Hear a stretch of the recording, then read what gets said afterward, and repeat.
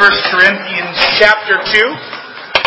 We're going to read this morning verses 1 through 5 as we continue on in our series from the book of Corinthians. Here is the inspired, infallible, inerrant Word of God. The Apostle says, "And when I come to you, brethren, I did not come with superiority of speech or of wisdom, proclaiming to you the testimony of God, for I determined to know nothing among you except Jesus Christ and Him crucified. I was with you in weakness and in fear and in much trembling, and my message and my preaching were not in persuasive words of wisdom, but in demonstration of the Spirit and of power, so that your faith would not rest on the wisdom of men, but on the power of God." May God add His rich blessing to the reading of His Word. Let's call upon Him for help to understand. Father, would you now assist us by your grace to incline our hearts to receive your statutes with obedience, that we would hear what your Word has to say, and that by the operation of your Holy Spirit that you would allow us to use that Word to correct our thoughts and our attitudes and desires which are out of accordance with your Word, and that at the same time your Word would come alongside us and fortify our minds with truth and reinforce what we have grasped by your grace. And that as we hear the preaching of the gospel, as Christ speaks to us through His Word, may it build us up and edify us in the truth with grace and love in our hearts. This we ask in Jesus' name. Amen. You may be seated.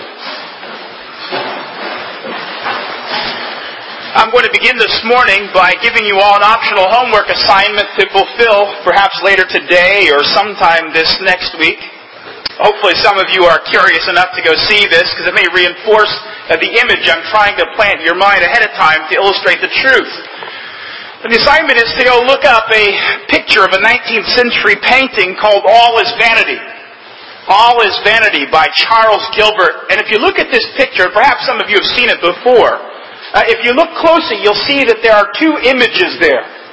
If you look at it from one perspective, it will appear that there is a beautiful young lady staring into a mirror, observing her reflection. But if you look at it from another angle, what it will look like is a grinning human skull. Two radically different, really, reflections in the mirror. Of course, it's an optical illusion. It's a means by which this painter has shaped our perspective and perception of reality. But that's not the only way to work illusion. In the ancient world, there were a group of people called sophists who sought to shape people's perceptions of reality with words. They would use elaborate arguments. They would use sophisticated reasoning. They would use dramatic techniques. They would use poetry. They would sew together a number of illustrations. They would manipulate their audiences in several different ways in order that they, the audience, would follow the speaker's view of reality. It is that kind of a mentality here that the Apostle Paul takes on as he speaks to these Corinthians, attempting to correct problems in the church. He attacks that view of shaping reality or people's perceptions of reality with illusions, with words. And I'll get into the reason why the Apostle does that in a moment. And to attack that view of reality and the effects that it's having on the people of God in Corinth, the Apostle Paul, again, goes back to the contrast between the preaching of the word of wisdom, which we saw in verse 17, and the preaching of the word of the cross.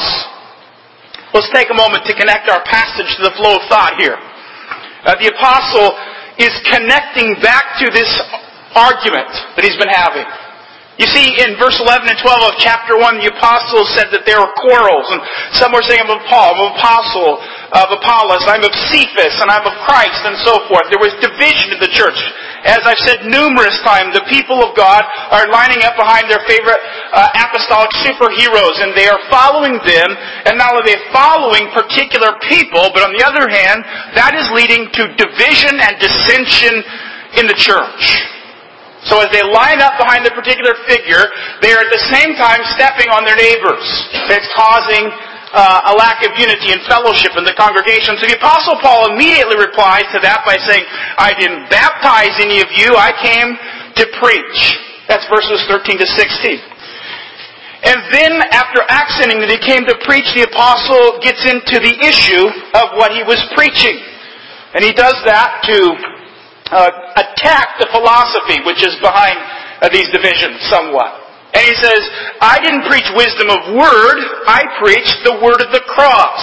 And those have two different effects on the congregation. One is to unify the people of God around the truth. And the other, the word of wisdom theology and preaching, has the effect of dividing the people of God.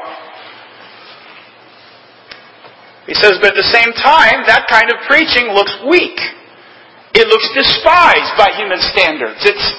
It's really not flashy. It doesn't really agree with the opinions of the elite who are in the academy. And Paul acknowledges that. In fact, he even goes on to say that to the Jews it's a stumbling block and to the Gentiles it's foolishness. He readily acknowledges and concedes that the wisdom of the word of the cross is very different than the other kind of preaching in terms of its substance and its effects. And then in verses 26 through 31, he continues on attacking the divisions in Corinth. And this time, he goes underneath the surface of the problems, which is an inordinate desire to be somebody or something. And he points out to them in verse 26 that not many of them were anything. They weren't wise. They weren't mighty. They weren't noble. And he goes on to make it even worse by saying that they were, many of them, the foolish things of the world, the weak things of the world, the base things of the world, the despised things of the world, the things that were not. He says, look at your calling, look at your life, look at your experiences. None of you were really anything. And you see, it was that lack of being something and now being in the church and being in Christ that many of them were using as sort of a wedge issue to rise up the social and influence ladder. And he says the gospel is not for that. Now, we come to chapter 2. Paul is continuing on with that argument, at least in verses 1 through 5. He's continuing on with taking on the divisions in Corinth. And he comes back to and revisits this issue of the word of wisdom preaching. And he contrasts that now with the preaching of the cross. And particularly, what he focuses on is the method. Particularly what he is focusing on here now is the method. We already know what the message is. The message of the word of wisdom preaching is to follow and to be influenced and to be shaped by the ideals of fallen human thinking, which is power and wisdom. That's what the ancient Greek world longed for, was power and wisdom. Power was normally gained in the ancient world through wisdom. Power was normally gained, at least in the Greco-Roman aspect of the world. It was normally gained through wisdom. The ability to speak well. The ability to shape people's opinions by words. The ideal of the powerful person in the ancient world was somebody who was an intellectual, somebody who had cultivated the disciplines of thinking and communicate clearly through speech, and he could shape another person's perception of reality with words. That was the person who was considered powerful. And so whatever conformed to that fit with the message of the wisdom of the Word. Now the Apostle Paul says it's not just the message that he's opposed to, it's also the methods that are used to do that. And you see here that he takes that on in verse 1 and then also in verse 4. He says, when we came to you, brethren, I did not come with superiority of speech or of wisdom. And then in verse 4 he says, my message and my preaching were not in persuasive words of wisdom. You see, the apostle here, probably, at least in part because he is fresh off a stint of preaching in Athens, where you remember from Acts chapter 17, he had extensive interaction with the great leading lights and thinkers of the day. As he sat in the marketplace, which is where the philosophers would gather in Athens to debate and to speak. And then he went before their Areopagus, which were the leading intellectual figures of the day who evaluated the intellectual currents and philosophies of the day. He had just been there. He had just been debating among them. He had been telling them the gospel. And you remember the end result was that they thought that he was a scavenger. A seed picker, the word literally says. So Paul was aware of that, and maybe that reinforced his methods even more as he comes into Corinth, which was another intellectual center, which was another center where sophistry was thriving in this particular time, which Paul preached. And he says, I intentionally came into town and proclaimed the gospel, not in a way that would have been culturally relevant to you. That's the key. He says, my preaching among you was not like the sophists and the great rhetoricians who had their schools in Corinth, and who were the teachers and the admired ones and the intellectual elite of the day. He says, I consciously and intentionally did not speak to you adopting their methods. And the methods were all about manipulation. Modulating the voice to get people's affections moved, to stir the emotions, to be somewhat melodramatic if need be. This was basically the mode of operation of those speakers. They would find the available means of persuasion in the audience. You see that? The way they spoke was a reflection of the audience. Whatever the audience considered to be means of persuasion, they would find those out, and then they would so construct their messages that the people would walk away thinking that that speaker up front had just echoed how they thought about life. It's not that they believed in any truth. They didn't. The sophists of Paul's day did not believe that there was such a thing as fixed, objective truth at all. Sounds very familiar to what we face today in our world with the onslaught of secular humanism. People really don't believe in anything.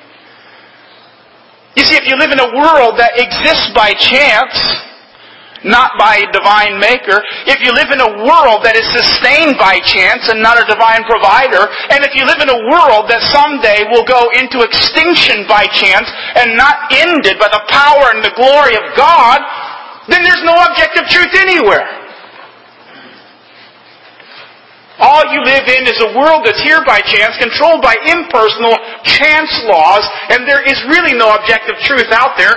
And if there was, it would be impossible for us to know how to access that truth with our minds. That's what the world says today. That's what it says then. See, and since there was no such thing as objective truth, and since the mind could not comprehend or grasp or lay hold of objective truth, then the job of the speaker is to simply shape the view of reality by suggesting to the mind ways of thinking or seeing the world. Just like in that painting, All Is Vanity. Is it a beautiful young lady staring at the reflection of her face in the mirror? Or is it death staring at her in the eyes? Very different views of reality. But you see, it suggests that there isn't anything objectively true. And when people don't believe that there is something objectively true, all their job is to figure out what you think is right, or what you know, or what you believe would be persuasive, and then just to mirror that in the way they communicate to you. To get you to buy into their view of reality. We see this happening all the time today. Let's take a very simple example. Infomercials. Infomercials. 30-minute blocks of instruction paid for by a particular advertiser who has a product. They use elaborate means of persuasion to get you to buy something you definitely don't need. Right? You've never seen the product before you heard the infomercial? You knew nothing about it, and you probably won't even investigate after that, but they know that there's a certain segment of the market out there who, if they present the substance of their product in a particular way, will get you to buy something that you didn't need. And they do that by getting attractive people or celebrities to endorse the product. They do vast amounts of market research and polling to figure out what kind of emotional or psychological or linguistic triggers might be necessary to get somebody to buy impulsively. And then they give you the presentation and they tell you how much better your life will be if you buy their product. How maybe your life right now is incomplete or you didn't even know it, but you're searching for something that will make your life more simple and efficient. And then they tell you that money's no object, by the way, because you can buy their product in just 3 easy payments using credit card. And then they tell you that it's urgent because supplies are limited. So if you've been convinced that this product will make your life easier and happier and more efficient, then you better buy right now. You can't wait. Even though you never heard of this thing before and you don't need it. They shape your view of reality. They have taken you from not even knowing about their product to 30 minutes later believing your life can't exist without this. And by the way, you'll get a set of steak knives if you order right now too. We'll sweeten the deal. That's pure sophistry. That's using the available means of persuasion in the situation. Appealing to you and figuring out what might motivate you to buy their product. That's exactly what the sophists were doing here. And so Paul says, brothers, I did not come to you preaching that message, first of all, and I did not come to you using those methods. Now remember, the reason why the Apostle Paul brings all of this up is because he is saying that the behavior that you are manifesting fits perfectly with this view of reality. That there's no objective truth. There's just, I'm of Paul. I'm of Apollos. I'm of Cephas. You see? No one unified, grand, universal theory of reality or truth. It's just that I'm of Paul, or I'm of Apollos. I like Chevys, I like Buicks, I like Toyotas. You see, there isn't one that's right. There just could be all kinds, and it's what's true and right for you. That's the whole mentality that's behind this message that Paul attacks, and those are the effects that it has. It leads people to isolate particular views of reality, to line up behind them, and that's their little slice of truth. So Paul says, I didn't come to you doing that. But you know, on the other hand, I have to pause and just say that there are some people who favor an anti-intellectual view of Christianity who seize upon this passage and say, see there? We shouldn't really be interested in learning after all. You see that? They say, we really shouldn't be all that interested in arguments and logic and thinking and truth because bad things happen to the church when we study truth, when we study arguments, when we study philosophy, when we study rhetoric, when we study persuasion. And so wouldn't it just be better if we believed the Bible just like Jesus did? Added nothing to it, and just had a simple faith. You see, because Paul says he didn't have any of those influences upon him. He didn't speak with persuasive words of wisdom, after all. Okay, so I took the bait. I have to talk about this a second, because it's not true. That's not what he's saying. Paul isn't saying, I am opposed to learning. Paul is not saying, I am opposed to logic. Paul is not saying, I am opposed to persuasion. Paul is not saying, I am opposed to all forms of argumentation. Just listen to some of these references as I reel them off. You don't have to turn there, but just think about it and ask yourself the question, is Paul attacking learning or truth? Is he anti-intellectual? Acts chapter 17, verse 2. According to Paul's custom, he went in to them and for 3 Sabbaths reasoned from the Scriptures, explaining and giving evidence that Christ had to suffer. All of those words refer to argument. Reason means to argue. Explaining means to unfold something in the mind. Giving evidence is to lay out objective truth in a rational way. Acts 18, he refers to his own visit here in Corinth. Verse 4, he was reasoning with them in the synagogue. Acts chapter 19, it says he entered the synagogue and continued speaking out boldly for 3 months, reasoning and persuading. Persuading there means to convince and to get people to respond accordingly. Acts chapter 26, at the end of his speech before Agrippa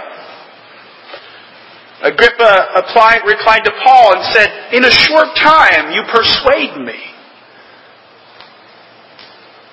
You see, Paul wasn't opposed to using the tools of logic and reason and argumentation. But here is the difference. Paul used the Word of God. Paul used the Word of God. He attempted to persuade people using the Scriptures. He attempted to reason from the Scriptures to the truth. And that's a very important difference. You see, the sophists were just using arguments. They were just appealing to emotions. They were looking to the situation to figure out what is the logic in your mind that they can use to persuade you to buy something that you don't need. Paul's not excusing a lack of intellectual curiosity. Paul's not saying that Christians ought to be people who want nothing to do with the books. He's just saying when it comes down to preaching, this is what we do. We reason from the Word, not on our own to the Word. It's a very important distinction there that he makes, and I think it's a corrective to some of us in Protestant, evangelical, conservative Christianity who tend at times to overemphasize the value and the utility of apologetics. If we can just walk through my 9 proofs for the Word of God being true, they'll believe. If I can just lay out enough evidences to show that Jesus really was a man, that He lived here on earth. If I could just come up with 4 or 5 rational proofs for the existence of God, I'll get them. Those things may have their place, but the fact of the matter is, what Paul is trying to say here, that it's reasoning and arguing from the Word that changes hearts and minds. So we set that idea aside. Paul's not arguing for us to be anti-intellectuals who don't ever read a book and who know nothing about logic and argumentation. He's not saying that. He's saying let's be careful to reason from the Word. But he gets into the message now. He gets into the message now. They come back to method, but he comes back to this message which is so central because it's what unifies people and cultivates an environment where people are united around truth and around Christ and one view of reality, not many. He says the message that does that is this message, which he says is the testimony of God in verse 1, and then in verse 2, he says, I determined to know nothing among you except Jesus Christ and Him crucified. Now we're to the message part. This is what the word of the cross is all about. He takes them on a stroll down memory lane. He says, do you remember how it was when I came to you? Do you remember what I said and what I preached when I came to Corinth? He says, I came proclaiming the testimony of God. I determined to know nothing among you except Jesus Christ and Him crucified. We'll unfold that in a minute, but I just want us to see what Paul has done. He appeals to his time there in Corinth. And he says, remember, I didn't come to you showing Jesus films or wholesome movies. I didn't come and set up a Moto X demonstration with motorcycles and skateboards. I didn't come hiring celebrities. I came to you and I did one thing. I walked into the synagogue and I opened up the Scriptures and I proclaimed Christ to you. That was it. He preached Christ. He preached a person. That's what he says. I determined to know nothing among you except Jesus Christ and Him crucified. First of all, he proclaimed a person. Jesus. You see, preaching is not just preaching doctrine in a narrowly limited sense as if these ideas, and we just proclaim ideas, we preach a person. And in Him the ideas make sense. We're not preaching abstract philosophy and abstract truths like what is the nature of beauty? What is the nature of time? What is the nature of reality? What is the nature of truth? The Christian message is about a person. And to call him Jesus Christ is Paul's way of referencing the fact that this was a man. You see, at the heart of the Christian message is not simply an ideal, it's a person. The heart of the gospel message is that God, the Son of God, became man and He lived among us. And it's not just like the mythological heroes from the Greeks and the Romans who just somehow just showed up on the scene one day with a sword in their hand and defeated their enemies for them. Jesus just didn't sort of stroll out of the desert and announce that He was here and He's the Messiah and people should believe on Him. But you know very well the story that Jesus Christ entered into the condition of being a human being in the exact same way every single human being has ever entered this world except for Adam and Eve. He came through a process of birth. And He lived in this world like any other child did. He had brothers and He had sisters and He skipped rocks with His friends and He played in the streets. And when He grew up, He got a job and He put on a belt and He worked in the construction site. He lived like a real person. He's a real human being. And Paul says, that's what I preach to you, not abstract ideas or principles or concepts. I preached a person. Jesus Christ. Jesus as Messiah. I get so tired of hearing liberals deal with this passage and other parts of the Bible saying, well, Paul never really preaches the facts of Jesus' life. They'll say, if you read Paul, it doesn't really sound like you're reading the Gospels. And my response is, duh. It's obvious. It's not, because that's not his purpose. He preaches the man, and he shows how reality makes sense in view of the man. He preaches how the doctrines fit in Christ. His assignment was not to give you a biography of Jesus' life. But it's very clear here from his own testimony that he knew something of Christ because I preached him, he says. And I preached him crucified, the central historical idea outside of his incarnation, his crucifixion and his resurrection. I preached the cross, he said. What is the cross? What is the cross but the message that God loves His people? You see, that's one thing that you cannot miss as you study out the message of the cross in the New Testament. It first of all begins with God. That God in heaven above, in eternity past, decreed to send His Son to die for the world. That's what John says. That's what the Apostle Paul says in Romans chapter 5, verse 8. He says, God demonstrates His own love toward us, in that while we were yet sinners, Christ died. You see, the whole entire motivation of the cross begins with God's self-determination and decree in eternity past to send His Son. The cross is not something that sort of just happened to Jesus, and then after the fact, God said, you know what? I think I'll use that to change my mind about sinners if they accept it as true. The truth of the cross is that it is founded upon and based in the Father's intention to save a people for Himself. And He did that for one mysterious reason. Because He loved us. I don't know if we think about that enough, but from eternity past, God has been thinking about you.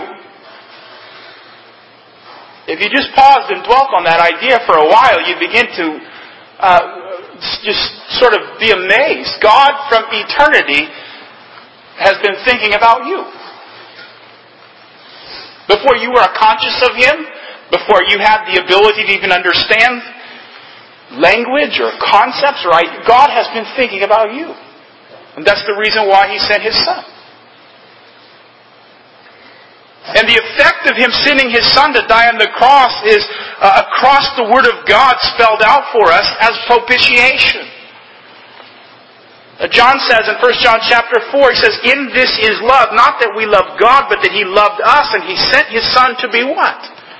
The propitiation for our sins. In other words, that means that God was angry with us because of our sins, because God is a righteous judge. He must punish our sins. And the motivation which flows out of God's love for sending the Son is so that God's wrath would be appeased by the cross of Jesus Christ. That's the message of the cross. You've offended God, and God has provided a remedy to appease His anger at you. And what motivated that was His love. Anybody here this morning who's offended God? We just read the Ten Commandments not long ago. I'll bet you some of us missed more than one of those. That's what the cross is about. Propitiation. It's about reconciliation. Paul says in Colossians 1, you were formerly alienated and hostile in mind, engaged in evil deeds, yet He's reconciled you in His fleshly body through death. And by the way, as we think through what the cross is, just remember, we're going to come back to the method of how you preach this. That's why I'm spelling this out for us. I'm trying to lay out for us what is the cross and say what is the right way to preach this message. What other way could you do it? It's a message about God's love. It's a message about propitiation. It's a message about reconciliation. It's a message about forgiveness. Ephesians chapter 1 verse 7 says, in Christ we have redemption through His blood, the forgiveness of our trespasses. Only one way to be forgiven of your sins. Just one. Trusting in Christ's shed blood. That's it. You can't be a good person and get forgiveness. You can't live a moral life and get forgiveness. You can't just show up to church and get forgiveness. You can't be involved politically or socially for good and get forgiveness. There's only one way to get forgiveness, and that's in Christ and trusting in His shed blood for the forgiveness of our sins. That's it. The cross is about crucifying our old sinful nature so that Christ may live in us. It's about making us alive. Paul says in Colossians chapter 2, again he says, when you were dead in your transgressions and the uncircumcision of your flesh, He made us alive together with Him, having forgiven all of our transgressions, having canceled out the certificate of death consisting of decrees against us. You see, the cross is about a lot of things, and what the Apostle Paul, by just referencing shorthand here, the message, he's including all of that in it. That's what he was doing for 2 years as he preached in Corinth, explaining what the cross was about. It was about God's love, it was about propitiation, it was about reconciliation, it was about forgiveness, it was about crucifying our old sinful nature, it was about making us alive together with God in Christ. It's about all kinds of things, and Paul catechized this, and he taught the church these truths. This is the substance of his message about the Son of God becoming incarnate to die for our sins. And that's what he preached. He says, I did not come with superiority of speech or of wisdom. I determined to know nothing among you except Jesus Christ and Him crucified. How did he do it then? How did he get this message across? First of all, he preached. He preached. The word there is katangelo, which means to announce. He preached. You know, there's a lot of discussion in the church today whether preaching's maybe just not enough. Maybe preaching is just not enough to get people who are used to cell phones and text messaging and Twittering. Maybe it's just not enough. Maybe God lacked foresight when He commanded the church to preach the gospel. Maybe He didn't really communicate the fullness of all the ways in which this message could be communicated, because the audience at that time was only into public speaking as a means of communication. But you see, there's a lot of people today who are arguing, and I'm not talking about people out there, I'm talking about people inside the church who think that maybe the best way to communicate the message of Jesus Christ and Him crucified is to put the chairs in a big circle here, to light some candles and to burn some incense and just sort of sit around and have a unstructured discussion about Jesus. I'm telling you, these people mean to be taken seriously. That's the way we are to communicate, because that's the way people are today. We're also different, you see. Especially people under 25. That's not me. I'm always reminded of that when I go to school. I'm the oldest person in class. And they all think I'm old. But they're just so different, you see. Can we just preach? Paul said, this is what I did. And he's not just reminding them what he did. He says, this method is how it's done. It's not just one option among many. This is how it's done. This is how Jesus and His death for our salvation is to be communicated. Preaching.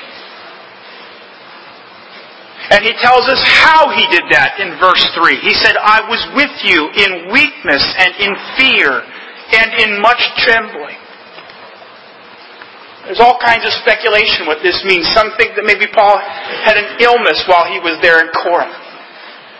Some think that Paul had a propensity psychologically to be fearful and anxious. Some people argue that what he means here is that he had physical deformities and he looked odd and strange. And he knew that people wouldn't really listen to him. So he was in fear and trembling. I think the best way to answer this is to realize what the context is about. Paul is refuting the methods of the sophists. And one of the key methods of the sophists was to present a self-confident exterior to the audience so that they would value the message according to the confidence and the demeanor of the speaker. You see that? They evaluated truth based upon whether the guy up front looked young and charismatic and intellectual and self-confident. And if he seemed to be somebody who had all the right looks and sounds, and he could identify really well with me in terms of how I thought, then the message was to be valued. And Paul said, self-consciously I have not bought into the methods of the sophists. I preach the gospel in weakness and in fear and in trembling. And if anybody has ever stood up behind the pulpit and meant to proclaim the Word of God, as Paul says here, they know exactly what he means. I could not sleep at night for years before I would get up on a Sunday morning and preach the gospel. I can remember being so exhausted on Sunday mornings with circles under my eyes because I was afraid to go preach the gospel. I remember for years I would be so sick in the mornings that not only could not eat, but I wanted to throw up almost every morning before I got up in the pulpit to preach the Word. I understand exactly what he means here, because the preaching of the Word is not the communication of some man's idea about how things ought to be. It's the inspired Word of God. I don't know if you ever think about that, but what you carry around your Bible is God's Word to you, inspired.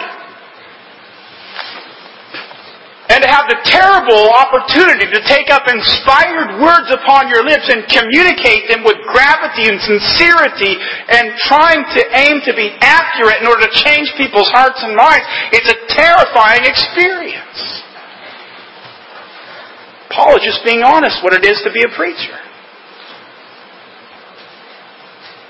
It's not about your antics or your methods or the shtick you have going on when you preach. If you're just trying to preach the Word and you think about what the Word is and about what you're trying to do with the Word, you'll do it with weakness and fear and trembling. The other thing he says here, which was different in his means of preaching the Word or methods in preaching the Word, is he said he proclaimed it in the demonstration of the Spirit and of power. You see, I've already told you that the sophists relied upon their intellectual capacities, their exterior of self-confidence. They were the ones for shaping your view of reality. And Paul says that was not me. I preached in demonstration of the Spirit and in power. In other words, what he was saying is, I relied upon God to use His Word to accomplish His purpose. You see, Paul values the truth so much that he did everything he could to get himself out of the way of the message so that it wouldn't be cluttered up, so that God would take that truth with His Spirit and apply it to the heart. We wind down our message this morning. We have to think about some application. Before we do that, I just remind us why this passage is here. This passage is here because Paul is saying that the divisions in Corinth are due to people thinking and acting in a way that is consistent with the word of wisdom approach. All the divisions that are going on here, saying, I'm of Paul, I'm of Apollos, indicate that they have bought into this segmented and fragmented view of reality, that there really is no objective truth out there. There's simply truth for me and the particular group that I belong to. And whenever you buy into that system of thinking, you always end up with division. Paul sets on this side the contrast, which is the preaching of the Word, of the cross, and the methods. So when we think about it through that lens, we begin to understand the application of the passage to us this morning. And the first application of the passage to us this morning is that the message and the method go together. The message of Christ crucified and the method of delivering that truth, it goes together. By the way, you can already see that from the alternative. The word of wisdom people preached in a way that was consistent with their view. Remember what their view is, that we're all here by chance. That we're all living by chance. And that we're all going to die by chance. That there's no objective truth anywhere. That there is no way to access truth. And therefore the only way to get somebody to believe something is that I have to manipulate them, intimidate them, make them fearful or anxious or amused so that they will buy into my view. That's just the way they taught. It was a method that was thoroughly consistent with a message. But Paul didn't preach that way again. His method was consistent with his message, and his message was that there's a God. You know, if you just begin from that starting point, that there is a God, that is going to change absolutely everything. Because if there's a God, the reason why we're here is because He put us here, because He made us like we are. And if there is a God and He has made this world, and this world is full of violence and people sinning against each other and hurting each other, then that means there's sin in the world. And if there's sin in this world, that God must be a God who hates sin and punishes sin. Which gets us into the message of the cross. And because that's what Paul believed, that there was objective truth, that there is a real God, there is a real world outside of us, and that there is a real problem, that God's angry at us because we've made a mess of His good world, then we better realize that there is a method that's consistent with preaching that message.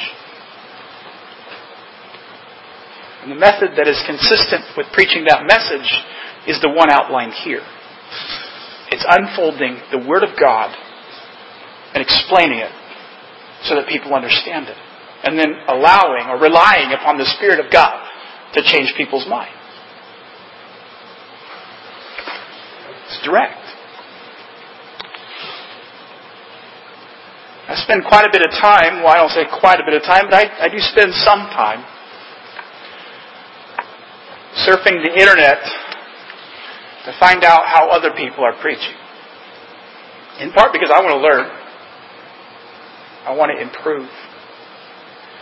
In part because I don't know what's going on in the church because I'm kind of occupied on Sundays.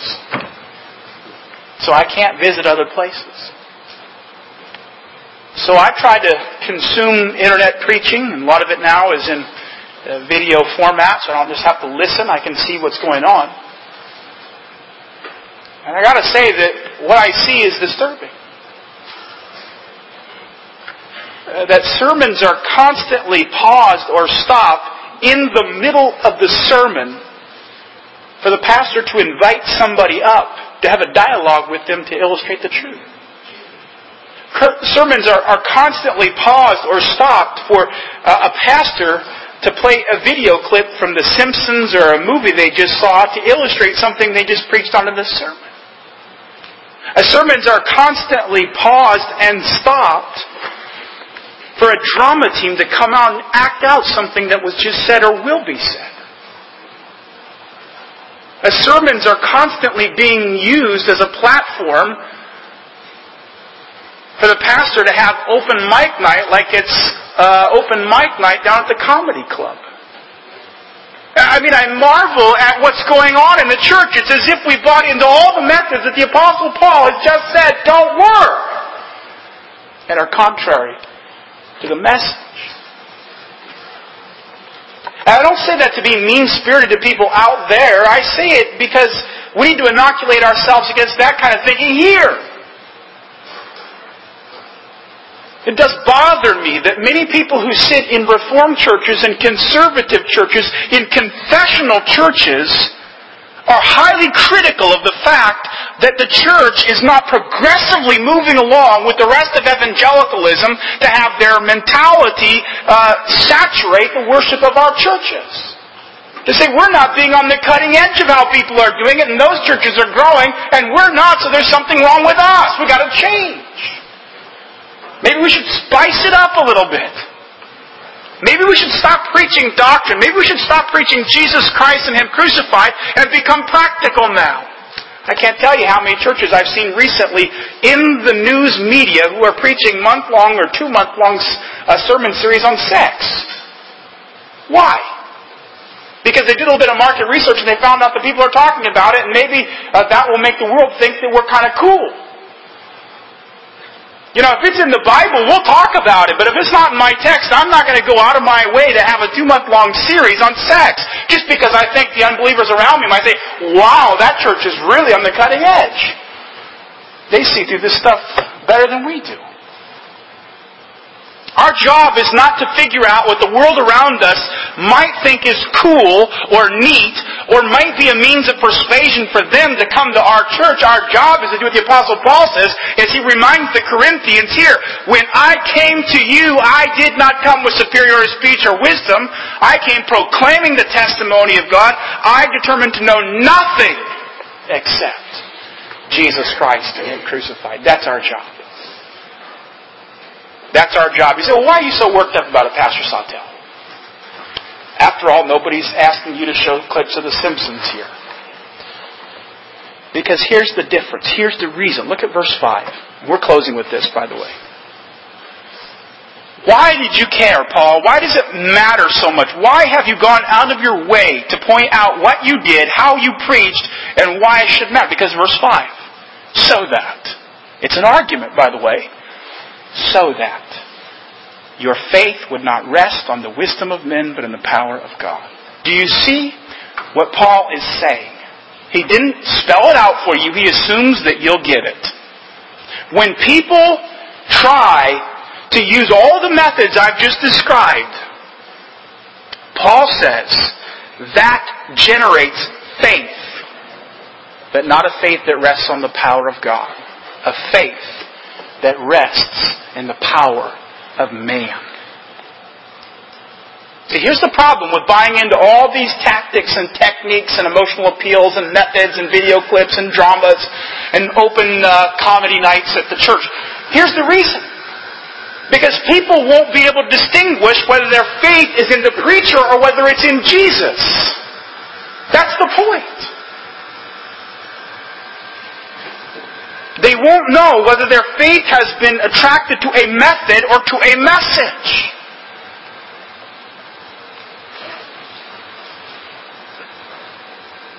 You know, it gets so cluttered up that they just have no clue. But Paul says Let me give you some encouragement this morning.